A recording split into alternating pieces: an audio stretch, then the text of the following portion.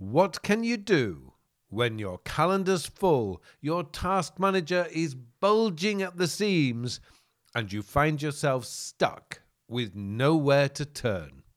That's what we're looking at today.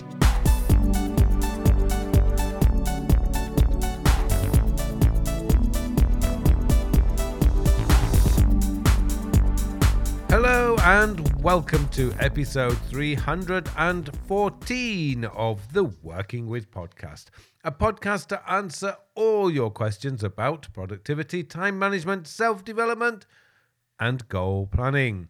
My name is Carl Pullein and I am your host of this show.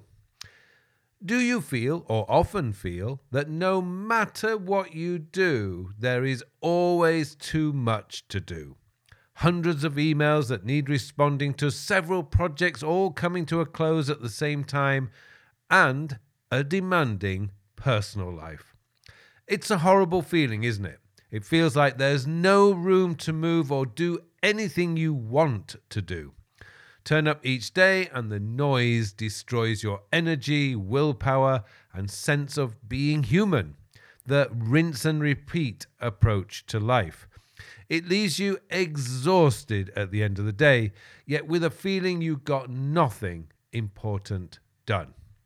The good news is all is not lost, but you are going to have to do something that every instinct in your body will tell you you cannot do. Yet, if you do not do anything, these miserable days will continue forever.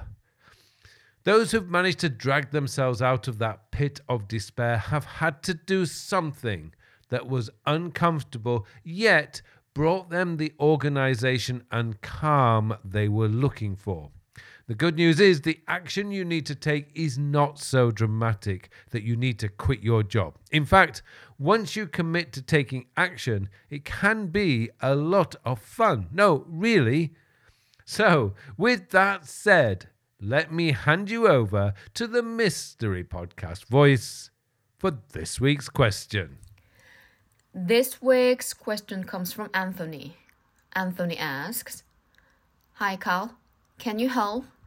I'm completely overwhelmed with emails and tasks. I have 3 deadlines coming up at the end of this month, and I'm so far behind. I know I will miss those deadlines. How does anyone stay on top of their work?" Hi, Anthony. Thank you for your question, and I hope you had time to renegotiate your deadlines before the end of February. Okay, where to start? When anyone finds themselves caught in a spiral of never-ending tasks, emails, and projects, there is only one thing you can do, and that is to stop. And this is the part every instinct in your body will scream, "No, I don't have time." You are right in one respect. You don't have time. But then you don't have time to do your work either, do you? So really, there's nothing to lose by stopping altogether. Now, let me explain why stopping altogether, at least for a couple of days, is the best thing you can do. A lot of what you have accumulated likely does not need doing, but it is swirling around in your head or in your task manager telling you it does need doing. It's only when you step back and look at everything as a whole that you begin to see what needs doing and what likely does not. You won't see that unless you stop. Let's take email as an example. At what point will responding to an email become embarrassing for you? A week, 2 weeks, a month, or 3 months? If you've not replied to an email after 3 weeks, do you think the person who sent the email to you is still waiting? Or do you even think they remember sending you the email in the first place? Where is your line? You see, there is a professional consideration here. If you've not responded to an email for 3 weeks, what do you think the sender will feel about you if they get a reply now? Unprofessional? Disorganized? A mess? The thing is, if you've failed to respond to an email for 3 or more weeks, often the best thing you can do is to leave it. Archive the email and move on. If it's important or does need your attention, it will come back at some point. I would say if it's been a few weeks, the chances are things have moved on already anyway, and you won't need to worry about it. In my email system, Inbox Zero 2.0, I advise you to pick one of two options, a hard or soft email bankruptcy. Most people choose the soft email bankruptcy. This is where you select all the emails you've not responded to that are older than 2 to 3 weeks and move them to a new folder called Old Inbox. Then clear off the remaining emails in your inbox. For those older emails, you can go through them at leisure over the next few weeks and decide what to do with them. The reality is most people end up deleting this folder after a few weeks anyway because they realize nothing in there is worth keeping. Now, the hard email bankruptcy is much more effective, but much more scary.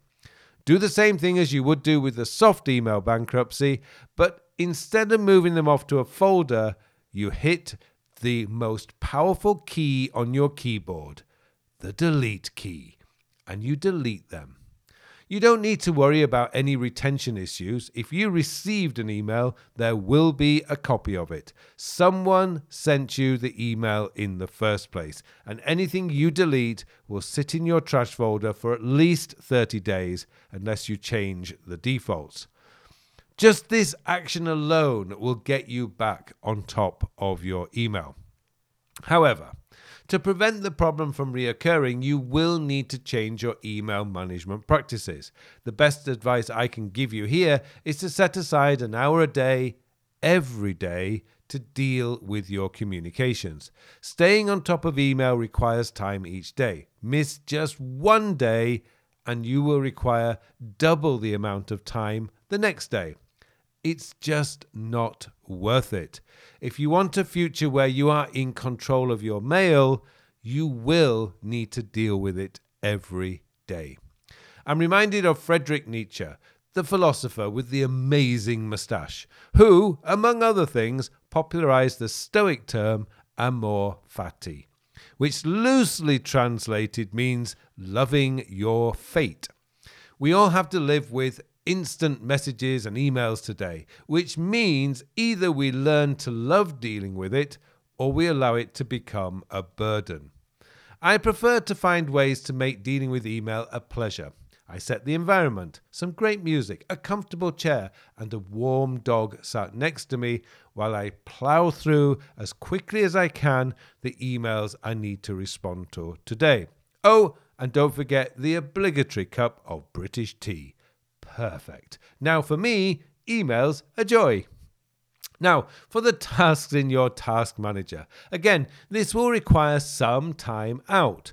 Whether you have a few hundred or a few thousand tasks in your task manager, the best thing you can do is to go through this one by one and delete those that are no longer necessary or you feel you have no time to get to this year. Your goal here is to reduce this list by at least 50%. Your task manager really needs to be only concerned with anything you need to do in the next 3 months. Anything beyond that is either going to change significantly or isn't going to get done. Anything that you think needs to be done beyond 3 months can be put on your calendar as an all-day event, or if you're not sure when you will do it, or even if you will ever do it, you can create a list in your Notes app and just dump them there. Task managers only work if they are clean and tight. In other words, if anything on your task list is something you may like to do or sounds like a good idea today, but doesn't really need to be done, it should not be there. Only tasks you know need to be done should be there, and nothing else. Wishful tasks should be in a project note or a master would like to do list in your notes. Your Notes app can be the dumping ground for these, never your task manager. The problem with dumping everything in your task manager, whether they need doing or not, is your task manager will soak them up willingly, but will also want to remind you of them at some point. So, what do? Well, we add a date or a tag or label so we don't forget them. And now you've just created overwhelm for yourself. These tasks will come back on random dates and you will be swamped. Now, you either reschedule them or give up altogether with the task manager. A great tool if used properly. So clean up your task manager and make sure only things that need to be done are on there and nothing else. Finally, let's look at your calendar. The chances are when you look at your calendar, you're going to see the underlying problem fairly clearly. It is here where you will see how you are managing your time, which is, after all, the essence of everything. I mentioned earlier about setting aside some time each day for dealing with your communications. The question now is, what else do you need time for each day? It's likely you will need time for dealing with administrative tasks, those little things that need to be dealt with. Things like managing your personal finances, expense reports, arranging your next vacation and such like. What about family time or time for exercise, etc.? How much time do you want for these activities each week? This is where your calendar becomes the master.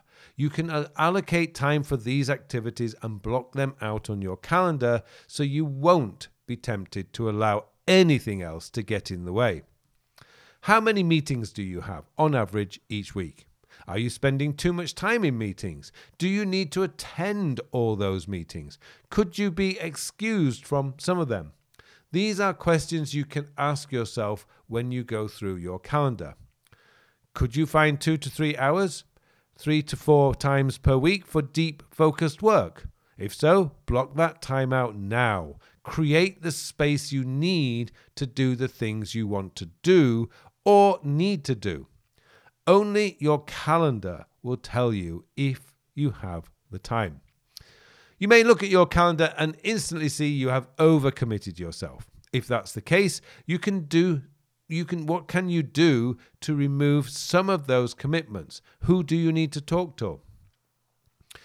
To get in control of your time and work, there will likely be some difficult choices to make. The issue is, though, if you don't make those difficult choices today, the problems you're trying to solve will come back again and again and again.